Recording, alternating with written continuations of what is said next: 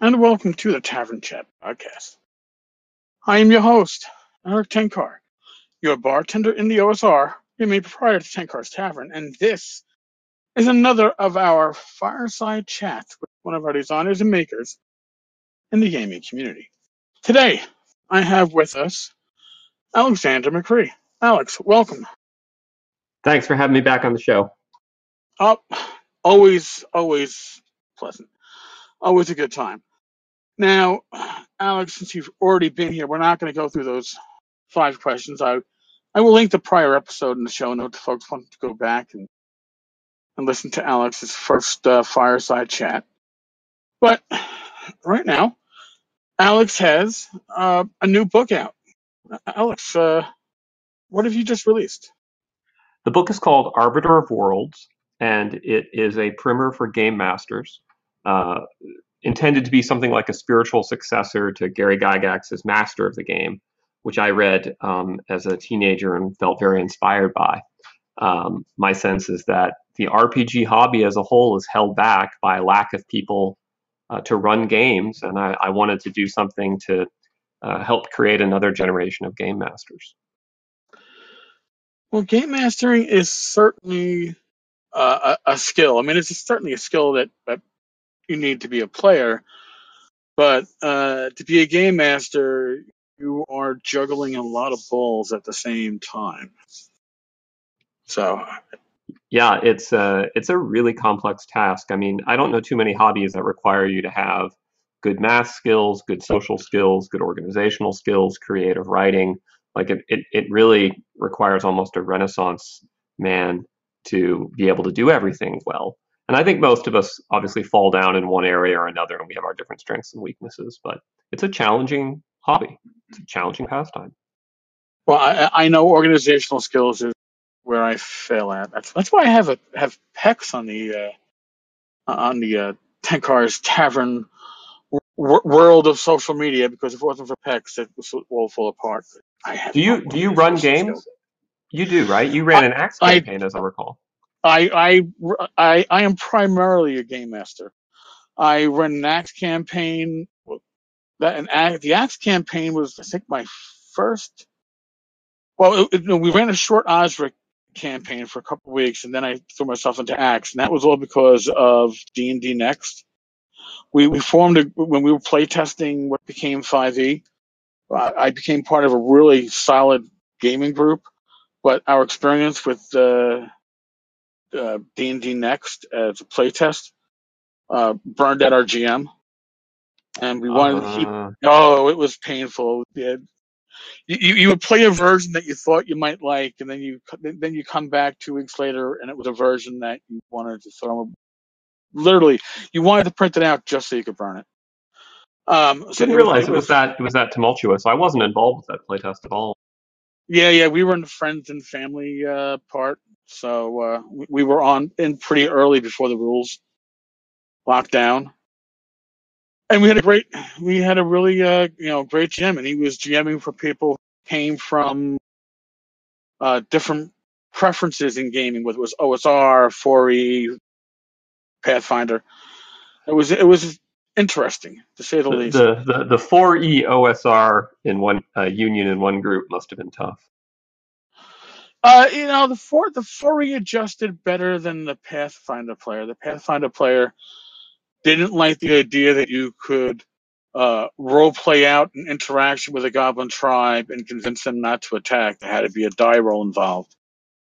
And when there was no die roll involved, there was a hissy fit. So. Oh wow, interesting.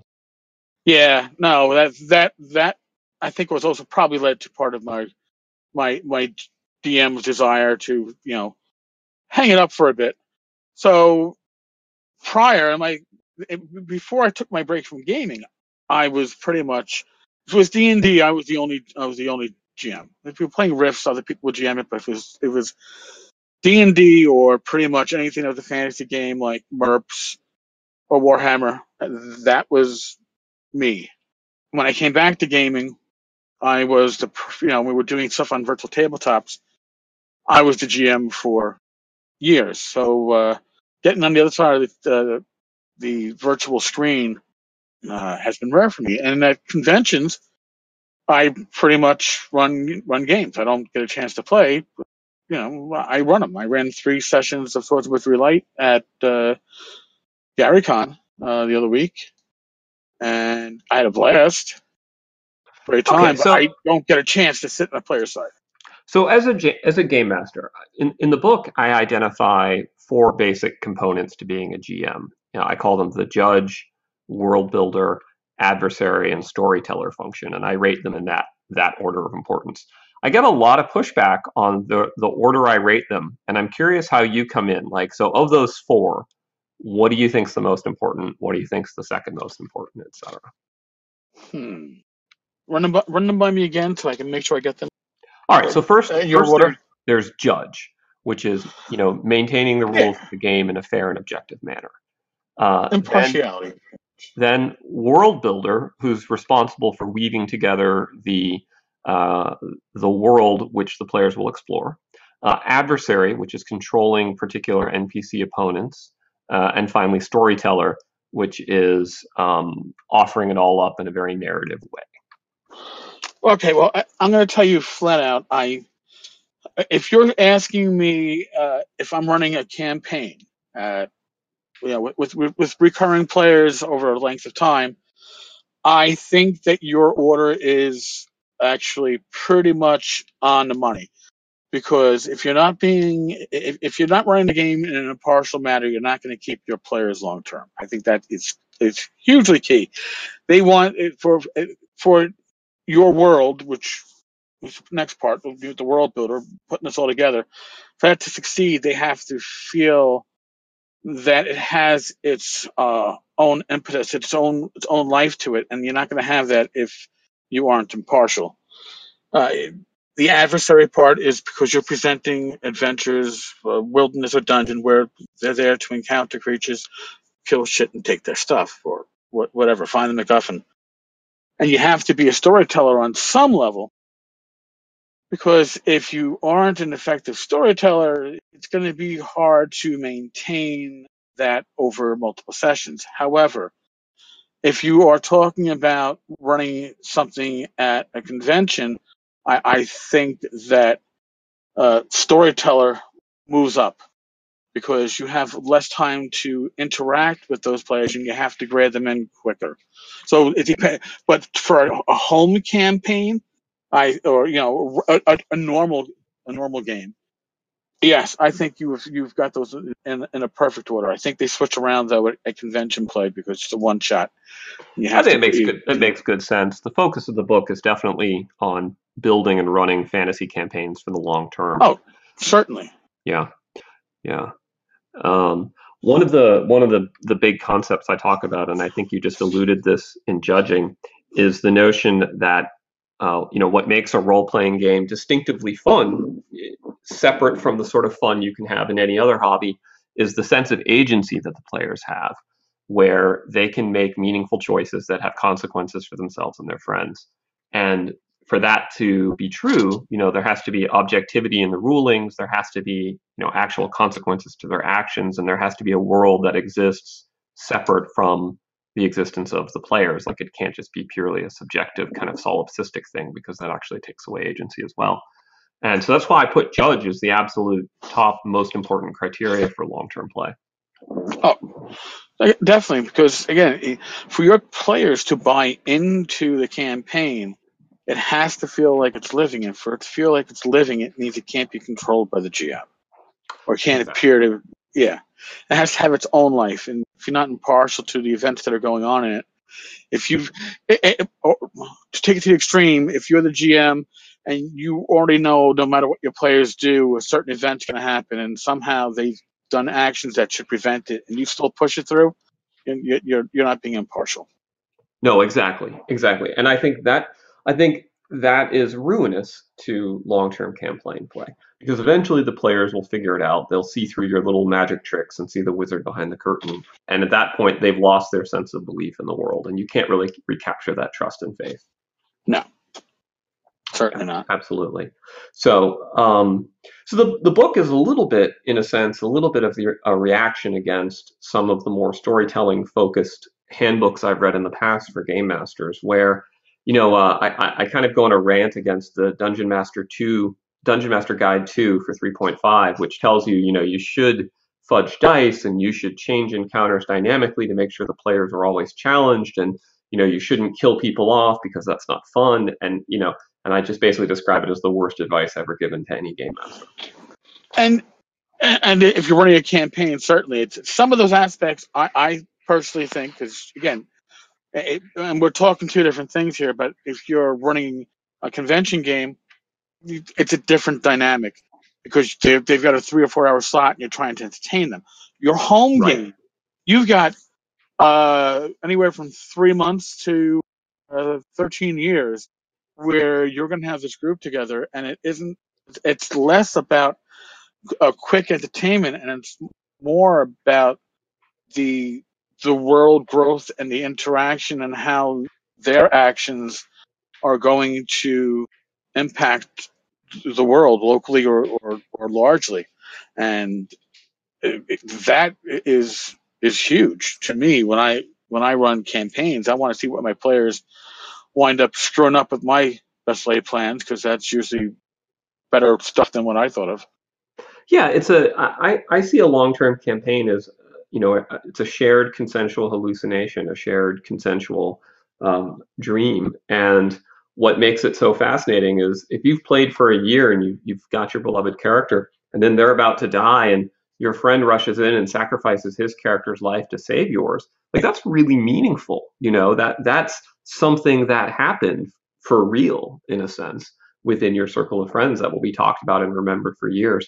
And there's no other real entertainment that offers that. Like even video games, with the very rare exception of something like Eve, don't really have that level of agency. There's no real way to have any permanent or long-lasting impact. No, certainly not, because video games have to be written for and respond to the greatest common denominator. They're massively multiplayer games because they are massive in numbers, whereas your campaign, you're dealing with a half dozen people, more or less. So the dynamics are certainly party dynamics or group dynamics, whereas with an MMO, there's just too much of a churn and too much of a player base to get those dynamics that you get at the table. Yeah, exactly. So kind of in the book, I mean, I lay this out in the first couple chapters, this theory, and then the rest is just a deep dive exploration of each of the 4 different categories and how you can improve your skills in each.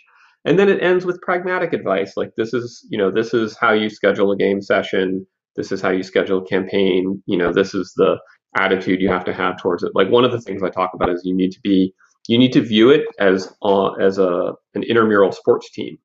Where when you say you're going to play, you're committing that you're actually going to show up to the games. It's not just a pastime that you drift in and out, and you should tell your players that up front. Say, look, it's like committing to the bowling league. You're going to be bowling for the season, so mark your Thursdays off. And and that's the spiel I use with my players, and they get it. They're like, oh, okay, that makes sense. Yeah, a lot of times that responsibility falls the GM's shoulders, because if the GM doesn't show up, nobody's gaming.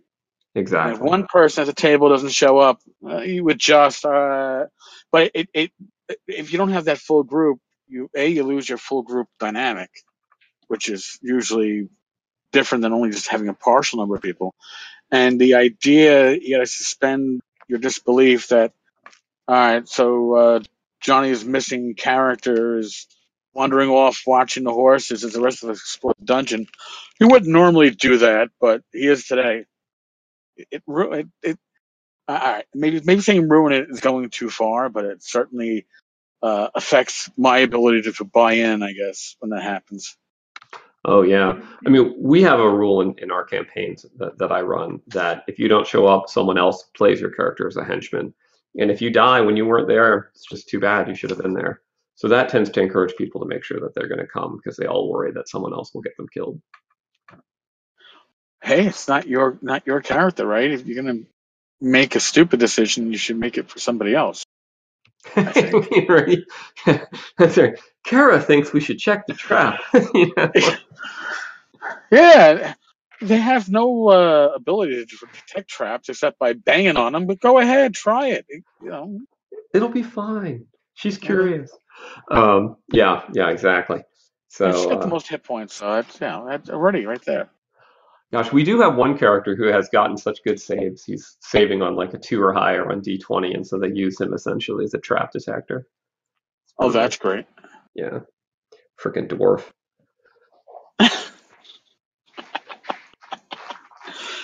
Nice. Well, if you're playing Axe, it wouldn't be a halfling then, would it? So.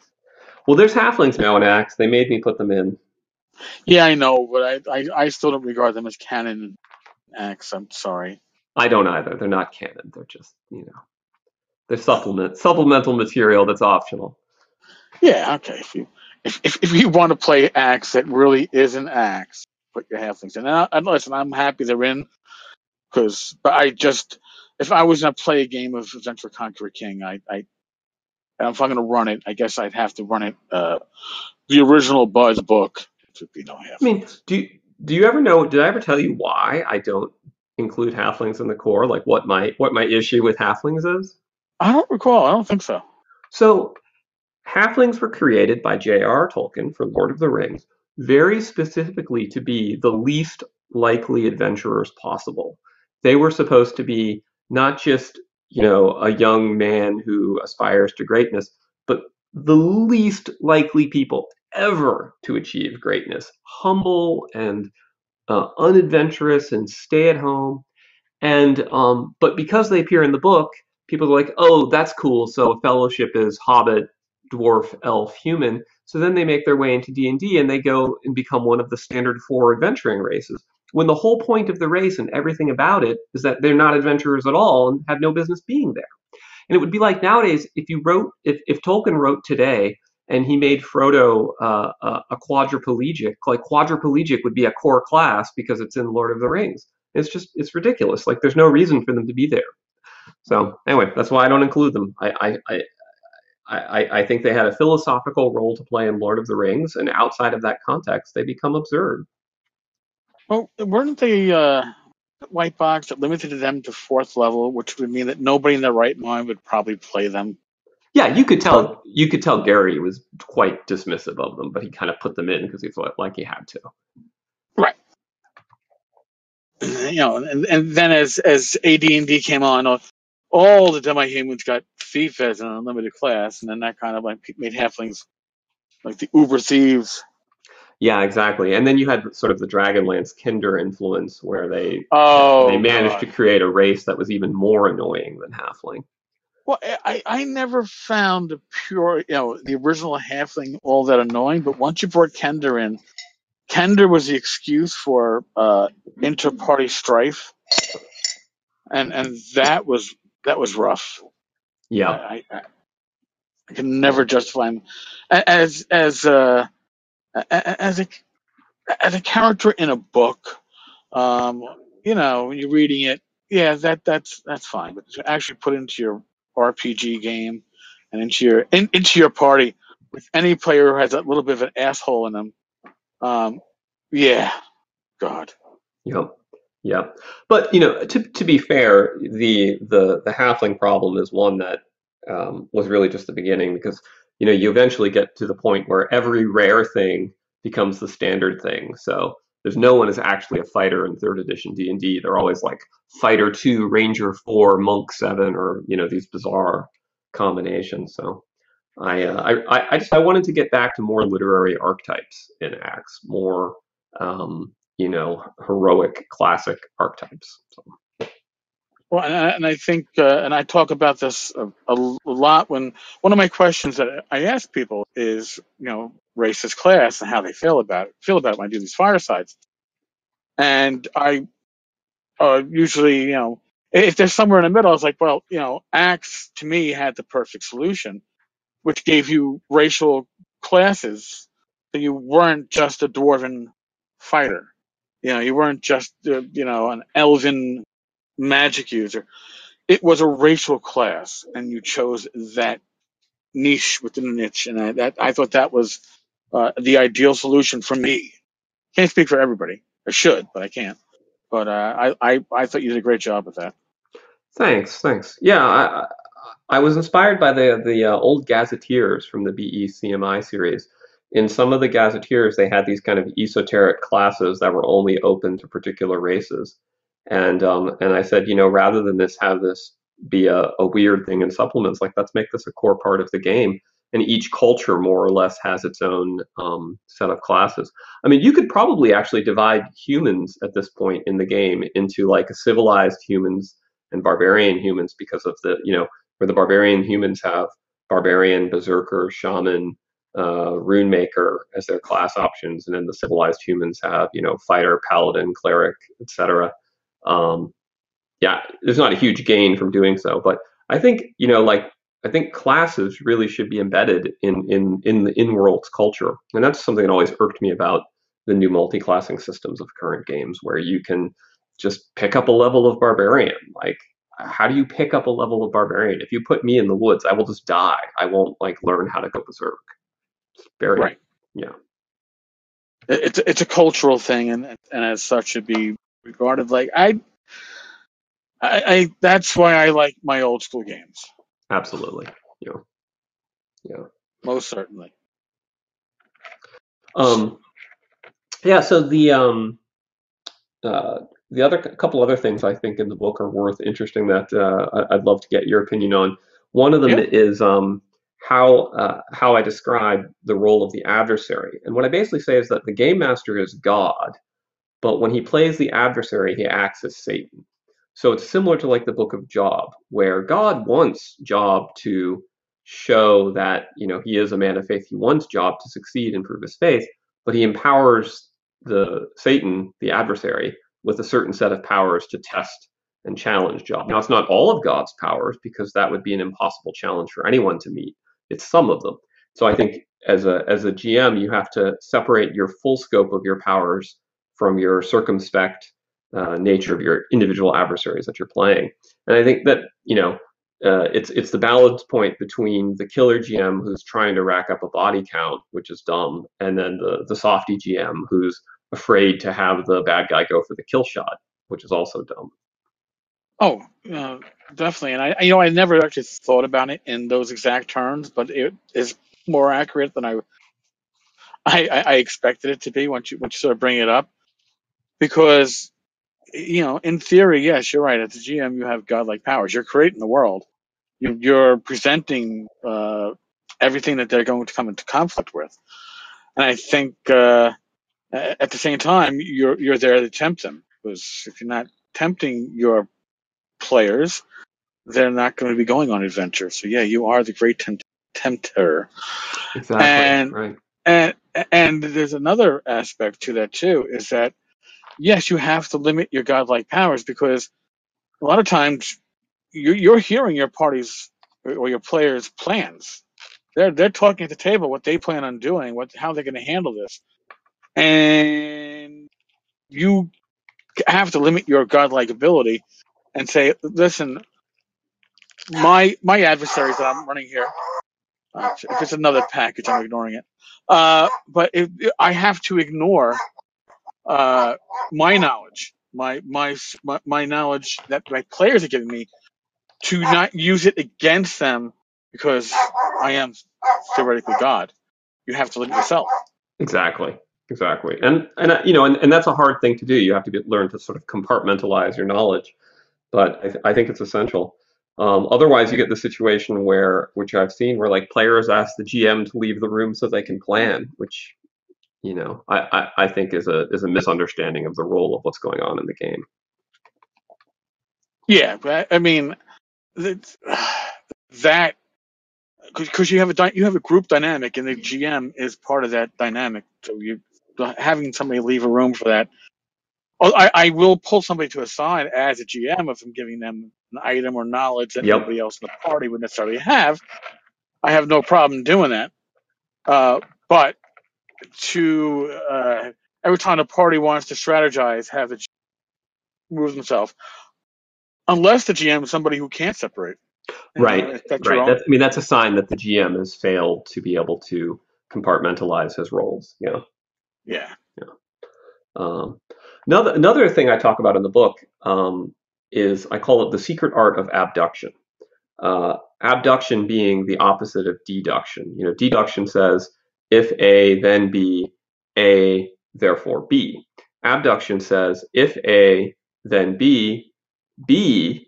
So you're like, well, maybe A then, right? So it does it, and it's not deductively valid, but it's the inference to the best explanation that's used to craft scientific theories and things.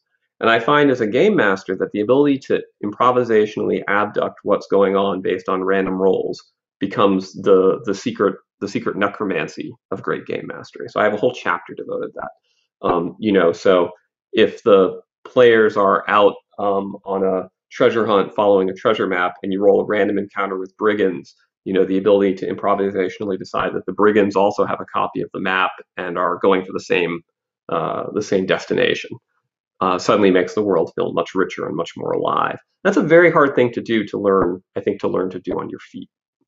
Yeah, and it is extreme. I remember in my earlier games, my early days of gaming, back in high school and college, random encounters were simply random encounters. They didn't have any depth, and as such, in a way, your party could almost take them or leave them. Uh, Now, I very much like random encounters because I like that ability to improvise depth Exactly. to, because it makes the world alive, it makes the session alive because it's randomness, yet you still make it relevant, and I think that's the key. Yep. Yep. And it takes experience, and you really have to know the game and the players and the world, and um, but yeah, to me, I think that's when you really begin to emerge as a game master, is when you can do that and weave the random events into a coherent history. Um, Now, the most controversial thing I say in the whole book is this. Uh, like, I had people rant at me over this. The book was originally published as a series of columns on The Escapist years ago. So each chapter, as it came out, I would get tons of feedback on it. Okay. This is the most controversial line in the book. Is every rules light game is just a rules heavy game that hasn't been played enough. Which is to say that that every time a GM makes a ruling, it's just like a common law judge resolving a case. It becomes law. And so a rules heavy game is just a statutory game where the laws are written out. A rules light game is a common law game where over time you'll find out what the rules are through a series of judgments. And I think that that's the explanation for why every game in existence, whether it be GURPS or Dungeons and Dragons or Shadowrun or Savage Worlds, every game in existence, with each edition, it accumulates additional complexity and depth and supplements and things like that. And it's almost an inevitable process. And I'm looking at that, and I look at my prior occupation and our book, our rule book, and it doubled in size during my first 10 years before they had to totally do a rewrite to cut it down to half the size. To by the time I left, it was again back to that double the size, and Right, it really, and I think that's a lot of some of the reasoning a lot of times behind rebooting editions I agree. is that the number of rules that are added, gets to the point where you're like, all right, we got to rewrite this and trim, but it's never ending, series. I mean, the interesting thing is when I put together Swords and Wizardry Light, and I went from Swords and Wizardry Core and Swords and Wizardry Lightbox and had to trim that down to 4 pages. The first thing that happened is after we put that out, is I was already thinking with Jane Spawn, dude, we could take these 3 levels and make it into 7. And Yep. we were already thinking on how to add more weight to this little thing that got whittled down. And I think that's human nature, I guess. And like I said, it goes right, like you said, yeah, it's based upon rulings, and rulings become rules. Right. And Right. And if It's they just part of the don't, process. it's unfair to the player. I think the example I give in the book is of the characters need to cross a cavern, and so on the way to the cavern, a chasm, the GM rules that it's a strength check to swing across on a rope. And then on the way back, he rules, under the guise of, well, there's no rule that covers this, so it's just a GM ruling. As they're trying to escape across the chasm, he rules that it's based on encumbrance. And then the strongest player in the group is like, well, on the way in, I was able to easily swing across, and now I'm probably going to die. Like, what's up with that? And the answer can't just be, well, that's my GM ruling, right? That has taken away the character's ability to make meaningful choices because maybe they wouldn't have crossed the chasm in the first place if they knew that the rules were going to change on the way back. So you sort of each ruling has to really be respected as precedent, and the more often you make the ruling, the stronger the precedent. Which is, obviously I'm a lawyer by training, so that's how I tend to view the world. But it is a very lawyerly phenomenon, and that's why I call acts game masters. I call them judges very specifically for that reason. Yeah, and not only that, I mean, can especially with an old school game which has less rules often built into it to cover all these circumstances, you may make a ruling that is, in retrospect, maybe not the right one. And I've had those conversations with my players where it's like, well, listen, this is the ruling at the time. If we'll play it out, and then at the end of the session, we'll discuss. And maybe Yep. going forward, we will use a revised version of the ruling that happened at the table. That is part of the group dynamic. I guess you could say at the end, you have the judges' legislature coming at the end saying, all right, well, I guess we actually need to write a law covering this. We need to write a rule Yeah, covering this exactly. as a group. Exactly. Exactly. And then the players insist that they need more conservative game masters on the bench to overturn the prior rulings. Um, Well, yeah, listen, I have certainly made rulings that could have gone better in the game when things oh, weren't me good. too. Yeah. And, one actually led to a TPK. And then afterwards, we sat down and I was like, all right, you know what? We're going to go right up to 5 minutes before I killed you all because, you know what? That was a horrible decision on my part to the direction it went. And then sometimes you can. And the great thing is, it is a game. So if Yeah. you totally screw up with group and at the end with the group consensus, you can often fix some of those big screw ups because the idea is it's if a campaign ends because as a group the party whatever beyond bad luck they just totally screwed up and it's on them, that's fine. But when as a GM you cause your party to screw up because you didn't make the right call or you didn't explain things like you should have and you left out something that was important and you realize it after the fact, there's no harm in going back and saying, you know what, I fucked up. Let's reboot from right before that. Here's the information that you need. So I've only ever had one situation where I had to do a full reboot, and it was during the original Iron Empire campaign. One of the players was leaving because he'd gotten a new job, and so he was leaving the city. And his character had always been sort of the chaotic neutral, flirting with the dark side kind of guy. And so he decided that he was going to sort of turn to the dark side at a critical moment, betray the party. But he figured he'd get killed because he didn't have that powerful of a character, and it would make like a cool dramatic exit. Well, lo and behold, when he actually did it, he accidentally won, and he ends up turning the tide of the battle, and everybody in the group got party wiped. And oh they were all super upset and really upset with him, and he felt terrible. Like it was not at all what he intended to have happen. He just wanted to have like a cool dramatic ending for his character because he was going to be sad that he was leaving his friends. right. And so we stopped the game and took a vote and said, all right, we can either roll up new characters and say this happened and move forward, or we can, I'll do it. I'll do a 15-minute rewind and we can play this again. And they unanimously voted for a 15-minute rewind. And then he decided not to betray them. And instead, I think he died gloriously fighting the Dark Lord or something. Well, there you go. It's kind of like the old Marvel Comics "What If." And it's like, Yeah, here, exactly. we'll explore this one little branch of what if Peter Parker was not the one bitten, and then you kind of branch off. Well, I don't have a problem with that. Like I said, I had to do that reboot, that total reboot once, Yep. and but you know what? I'd rather do that reboot because there's a screw up that happened, and it wasn't the players that screwed up. It wasn't their. You know, if but you know it. You know those. They're rare, They're but rare. you know those. I don't mind TPKs when they're well deserved, but when it's a TPK because I screwed up as a GM, no, I can't. Yeah, the following campaign really did end with a full TPK, but it was the party's own fault.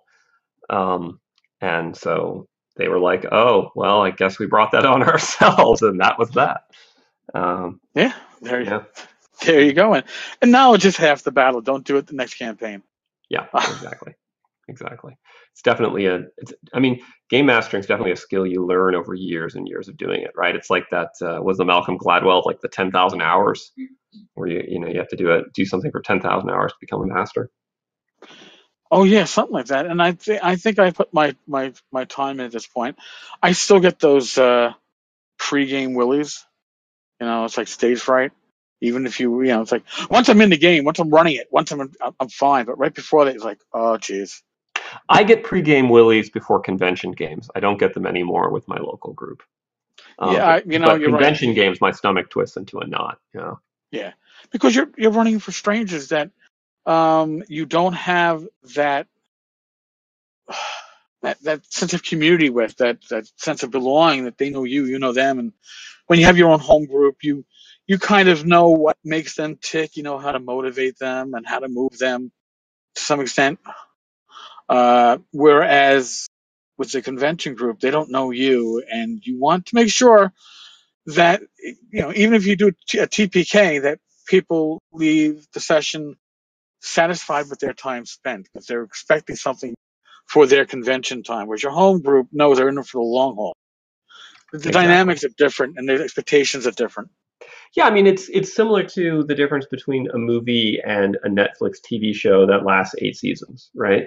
Like when you go see a movie, you really expect 2 hours of entertainment, just nonstop spectacle and amazing blockbuster effects. With a TV show that's 13 episodes across 8 seasons, you understand that there's going to be a lot more slow moments and character building and mystery and plot development that a movie would simply never do. And if a movie was paced that way, audiences would walk out. Yeah, no, and it's funny because it took me uh, probably a session and a half to re-gear my mind to I'm not running a campaign at home. I'm actually running a convention game. It took me like somewhere in the middle of my second convention session where I realized you gotta everything's different. The pacing is different at a convention game because you got to keep it moving.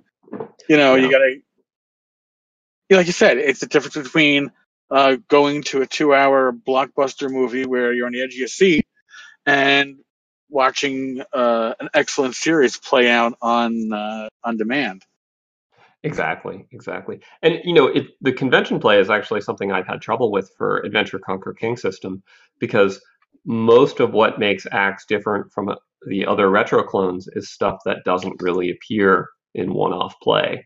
Like in one-off play, you don't really care whether or not you've correctly figured out how many mercenaries the realm can support. But when you're actually doing a campaign which involves conquering, your enemy realm, that really matters. And so a lot of times I think people when I've run convention games for Axe, people have found like, oh, so it's basically a BX retro clone. And it's like, no, there's more to it. So I A lot haven't more figured to out it. how to bridge that yet to really do a convention game that shows off kind of the back end. Yeah, and I think you'd have to almost. It would have to be multiple sessions. That was I what don't. Tavis Allison did at Gen Con the year we debuted Axe, actually. So he ran it as it was a 3 session game, and in each of the sessions, your characters were 5 levels higher. So it was like you started off at second level, then you were seventh level, then you were 12th level, and then in the first stage you were adventuring, the second stage you were conquering your fortress, and the third stage you were defending it from an invading army. And that seemed to be great, but it's pretty tough to get people to commit to 3 sessions at a Gen Con. In any convention. Yeah, at anything. Yeah. I mean, our attention deficit disordered world, I mean, frankly, it's hard to get people to pay attention for 4 hours to anything.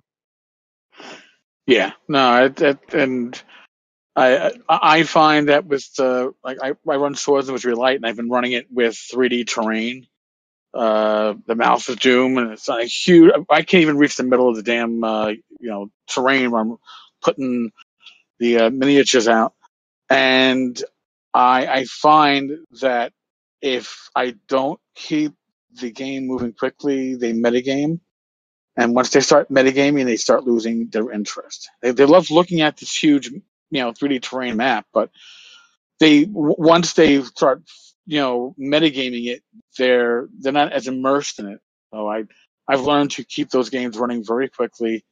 I give them a break, but when we're running fast, and that works best. But again, I guess I'm treating it like a blockbuster. Don't let them suspend their disbelief. Keep them going. Yeah, it makes total sense. So the last thing I wanted to mention about the book is a new chapter I wrote more recently. As I said, the others had originally been published a few years back, and it was about the politicization of gaming. And it tackles what do you do when situations arise in the game that freak out or disturb some of the players. And the example I give is if you're running an RPG set in the Roman Empire where slavery was absolutely common and accepted and part of daily life, and your legionary characters are given a reward of a bunch of slaves for a victory in battle, which was absolutely customary. And some players get very, very offended at that. And so how do you as a game master handle that? And I propose 3 different strategies in the book. One strategy is that you just are upfront that you're playing characters in a world that has different moral values than what we have, and everyone is role playing that. The second strategy is that you're playing characters who have contemporary moral values in a world that doesn't, and so you can feel free to try and change it and make it a better place. Or the third is that you play in a bespoke world which has contemporary values imported into it. So it's the Roman Empire without slavery. And I think you kind of have to pick where you're going to be and get your players on the same page to avoid a lot of heartache down the road. That's a very good point, especially because most role players are used to fantasy settings, where a lot of the true grit of the Middle Ages and the Dark Ages is scraped away and not dealt with. Exactly. Yeah. And which is totally fine. Like, I mean, there's something fun about playing in the world where all of the knights are in shining armor and all the castles are nice looking and and the lords are good and whatnot. But if you start to stray outside of that, you can quickly get into interesting and uncomfortable territory. I mean, I remember running Cyberpunk once where the players were they were edge runner assassin types, and they were hired to attack a Yakuza clan, and so they had to go on a series of hits, and one of them started to feel really bad. He was married to a Japanese woman, and he felt like he was being a really bad guy by running around killing all these people in the Japanese neighborhood. I was like, yeah, that's kind of an interesting emotional feeling to have. So because RPGs are so powerful and they can tap into so much social context, I guess you have to be aware of that. So anyway, so there's a section in the book now on that, which goes into it in obviously much more depth than I'm doing now. That's an excellent section to have. I don't think a lot of GMs think about that ahead of time. How that could affect their players. we go into it as a GM, all gung ho and excited about whatever setting we're going to present, whatever game we're going to run. And I don't think especially with real world situations, we don't tend to think far enough ahead, possibly. I mean, the worst fight I ever had in any campaign between 2 players was actually running Keep on the Borderlands when they encountered the kobold babies and the kobold non-combatants who don't fight. They don't even have stats. And the paladin in the group just said, look, these are creatures of chaos. They'll just grow up into monsters. They have no redeemable abilities. Let's just kill them all. And the cleric in the group was like, that's, abominable behavior. What gives us the right to kill them? And I mean, they just degenerated. This was many years ago, so we were all sort of a lot younger and more feisty. But boy, they just really went at it, and so I made a really conscious decision when I made Axe to make it explicit that Beastmen are monstrous creations of chaos. They're the face huggers from Aliens, right? So when Ripley blows up the eggs and kills the face huggers, nobody feels bad. Like baby Beastmen are just face huggers. My group had that same or similar argument about, I think, orc children and how to handle that, because it became the whole discussion on is it nature or nurture?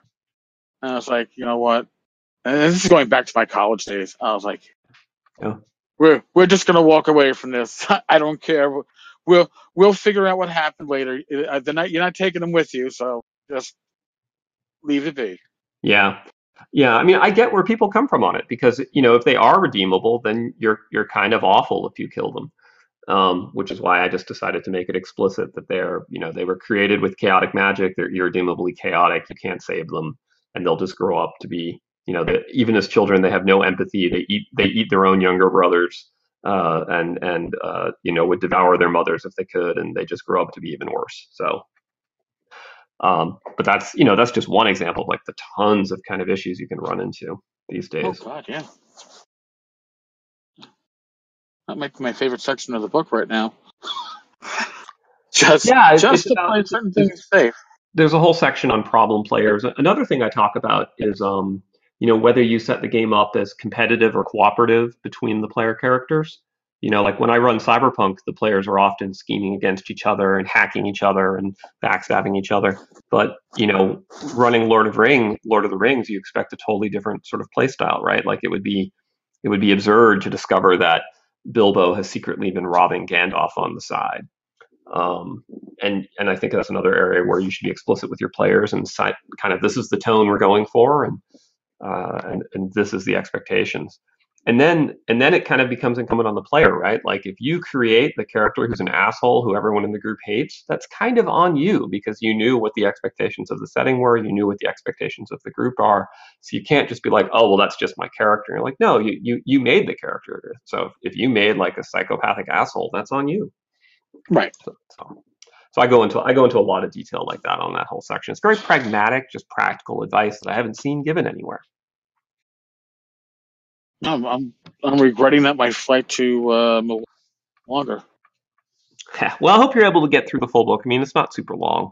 No, and I'm gonna tell you, I got through like the first, 10 pages because I was at a con, but it read very well. It read very smoothly. It wasn't. There were some.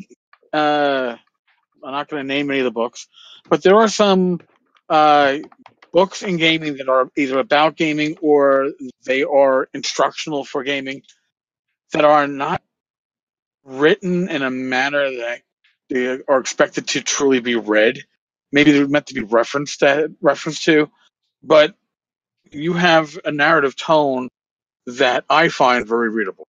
Oh, that's great. I'm glad to hear it. I mean, they were written essentially almost with me talking aloud as I was writing columns, and so they have kind of a breezy conversational tone to them, which is different actually than how I write rules. When I write rules, I write in a much more technical way. But I don't think I'm not trying to give the statute of limitations for gaming. I'm trying to give helpful advice. So it's more like a four, almost like more like that sort of goofy for dummies tone. Well, it was. I definitely enjoyed it. It wasn't something that what's the word here I'm looking for? There are some books that I read, and they're great books to read when you're not tired because they make you tired. Oh yeah, yeah. That wasn't your writing style is certainly not that. Your writing style is it's a pleasure, and it's coming from somebody who has difficulty for the most part reading long pieces of work because I used to read like a novel a week, and now I'm down to like a novel or two a year. But and I said this before elsewhere. My brain got rewired from chemo, so I became more creative, but I have much more difficulty concentrating on a single piece of work that is long. I've noticed that, but I Oh didn't have. wow. I had. Yeah, chemo is weird. That was a long term effect for me. When did You that probably. happen? I had Hodgkin's about 12 years ago, Oh and wow. I handled chemo well enough that we did an extra 2 months of chemo because I didn't lose my hair, and we followed up with radiation. So now here I am, a decade plus later, and the after effects have, you notice them. So, Interesting. Wow. Well, I'm glad you recovered that. That's a lymphoma. Those are nasty, man. oh, the largest tumor was a grapefruit in my chest. So Yeah. yeah, Yeah. it was not fun. But um, that all being said, I'd rather be, uh, as I am now, rewired, more creative, certainly, more able to do things like this, which I wasn't going to be doing, I think, prior to that. But just I lost my ability to devour novels and other things Yeah. like that. Yeah. Yeah. I could see that. I could see that. Um, I my own father passed away of lymphoma when I was a young man. So Oh, I'm familiar with how tough it is. So I'm really glad to hear you were a conqueror, man. yeah, thank you. Yeah, I never met my father-in-law because he also happened to pass away from lymphoma 2 years before I met my wife. So yeah, it's strange the connections that you find because of the great equalizer called cancer, because it plays no favorites. It really is. It really is, no doubt. Yeah. But see Alex, and when I get off this podcast, the first thing I want to do is turn my iPad, which is right next to me on this desk, and get back to reading. Awesome. And that's the best thing I can say about it, because, like I said, I started reading it, so your narrative tone worked for me, and that's something really special. But now that I'm getting peeks further into the book, now I'm really like, you know, I like to believe. Here I am. I'm 51. I've been GMing since I was 13, and you like to think that you know everything, but you can always learn more to be better at your craft. And just from this discussion that we've had, I can see there's a lot more that I can take bits and pieces of to bring my craft closer to perfection. I'm not going to ever perfect it, but that's Right. not the No, point. totally. Yeah, I think for a new game master, the more pragmatic sections are the most valuable, where it's just very hands-on advice, like this is how many points of interest you should put in your sandbox type stuff. And then I think for the veteran game masters, it's more like the theoretical and problem solving stuff, which I think will be interesting to them. Because a lot of game masters have game mastered without ever really thinking about game mastering. It's just something they do. So Yeah, well, for most of us, you learn by watching somebody else at the other side of the yeah, GM screen run a game. yeah, Or some of us, I guess, you taught yourself. The group formed, and somebody had to be the GM. yep, yep. Yeah, I mean, I learned it from my older brothers who were in high school when D&D came out, and I was much younger, and so I was their guinea pig that had to play when they were learning how to GM, and so I learned from them. Yeah, I played in one session one on one before I becoming the GM months later. Oh, And wow, you baptism by fire. baptism by fire, and I think I've told this before, but I didn't understand. I had the DM's guide and the player's handbook, birthday presents for my parents, along with a nice set of dice. No Munster manual, and Oh. I, so I ran my monsters from the back of the Dungeon Master's Guide. They had that chart in the back, Yep, and it didn't explain the abbreviations. So it was not that I can remember. So HD, like I still remember saying to myself, Ogre 4+1. Why don't you call it just 5 hit points? Because I thought HD was hit points. oh, So wow. for my first month and a half or so, until I think I bought A3 or something like that, or maybe it was a G series. Until I bought my first commercial module, I just thought that was the hit points each creature had. So my players were plowing through shit left and right. Oh, that's Giants. hilarious. Oh, hill giant, 8+1, right? Or 8+3. Yeah, 11 hit points. He hits you, you're dead. But otherwise, look at all this XP you got. And then I realized, oh, guys, listen, I've been running this for long. Right? Oh man. I I was shocked when I went back and reread the Dungeon Master's Guide and Player's Handbook from first edition to realize that I had never actually played first edition. I had played some weird combination of basic D&D with first edition, and it really had no resemblance whatsoever to the rules as written. And it was so strange because I would have sworn that I had played first edition, but nope. Like I was like, I don't remember using these rules ever. Pummeling and weapon speed factor, and just Oh, never used them. weapon speed factor, weapon versus AC adjustment, running by with segments, interrupted Segments, spells. yes.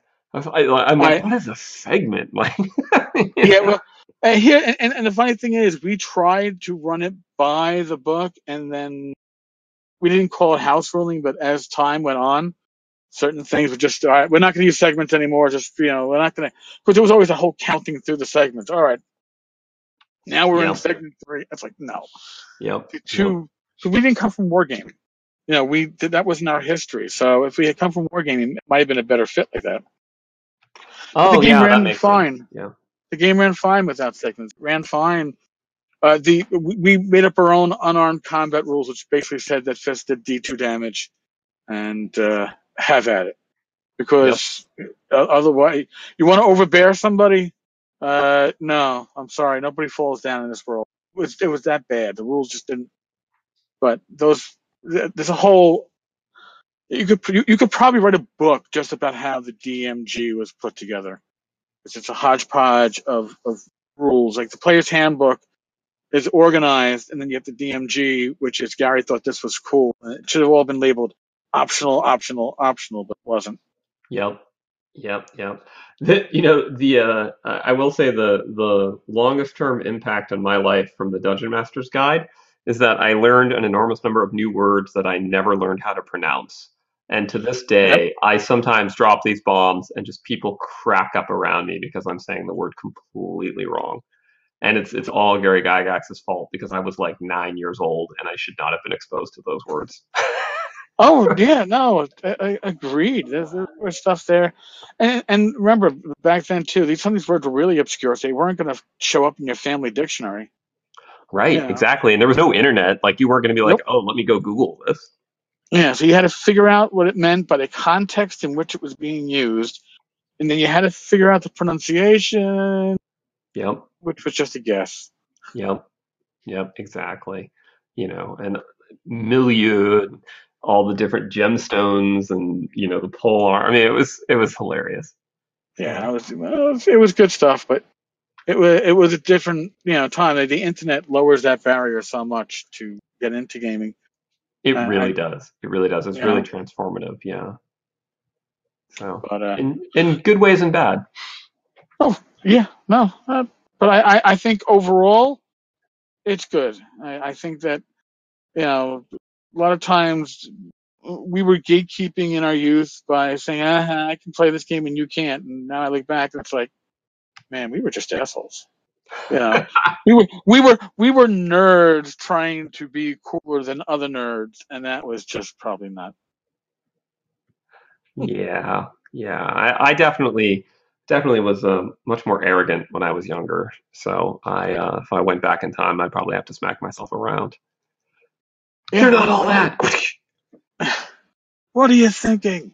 So now, Alex, this is available on Kindle, right? Is there Yes. anywhere else? It is available on Amazon, and it has just been made available as a soft cover.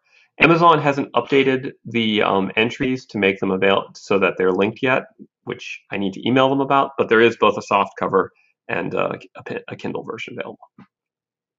Oh, that's damn cool. Yeah, All Amazon right, exclusive, yeah, but it is available soft cover. In fact, I'm holding the soft cover now in my hands. It's very nice looking.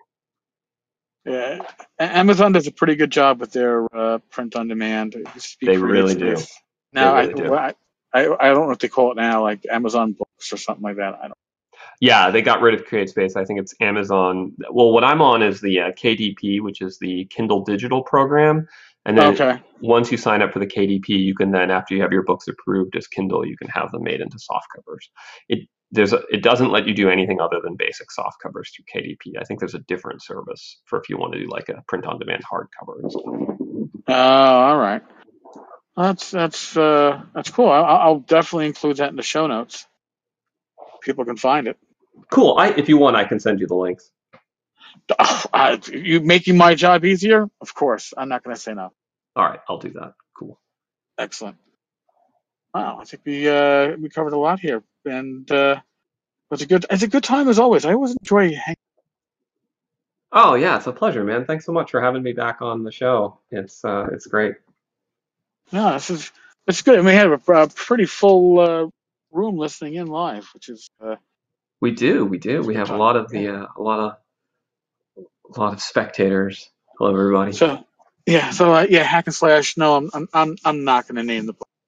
If you want to know, you can reach out to me later on a personal level, and you know how to contact. No, I'm not going to name them publicly because somebody who wrote one of those books won't even talk to me at convention, so I'm not going to go any further than that. But Alex, Yes. again, thank you. It's been a good time, and I can guarantee the audience that we will have Alex back again at some point. We just have a good time. It's great. Thanks again, man. You're very welcome. Folks, as always, stay safe, be well, God bless, and I will talk with you all tomorrow. Later, folks.